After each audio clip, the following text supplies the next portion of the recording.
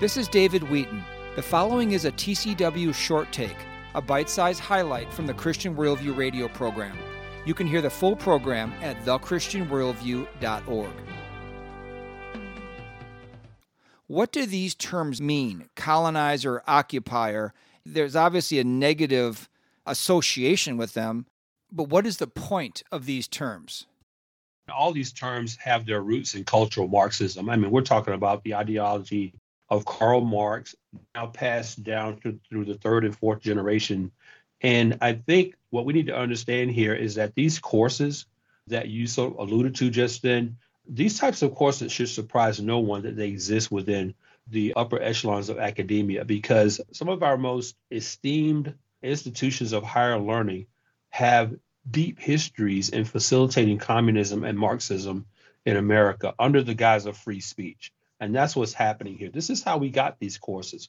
We got these courses under the guise of free speech, and that principle is what attracted a lot of these Marxist and communist ideologues to these institutions, where now they're professors, they're administrators, they're deans, they're presidents, and they're holding these positions because not only do they believe these themselves, they're now attracting young people who think they know what the world is like, but who have adopted these ideas as well, a lot of them from their own parents, because their parents are from that generation and their grandparents are from that generation of the 60s, where all it was about was free this, free that, free thinking, free ideas, free expression.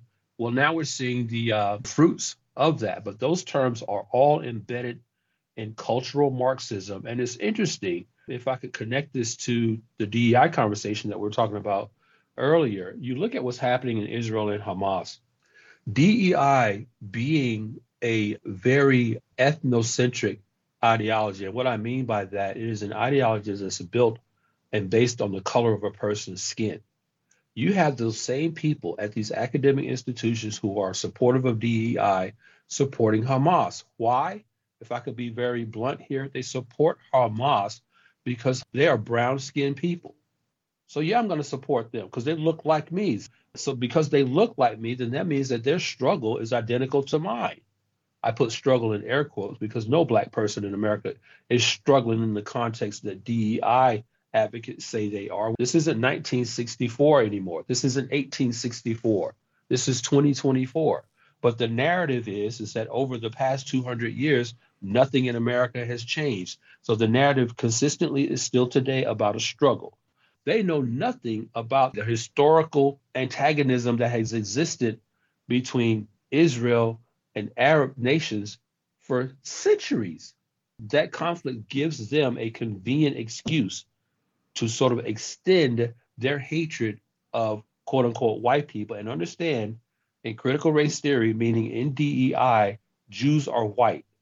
If you're not Black, you're white. Even if you're Asian, you're white.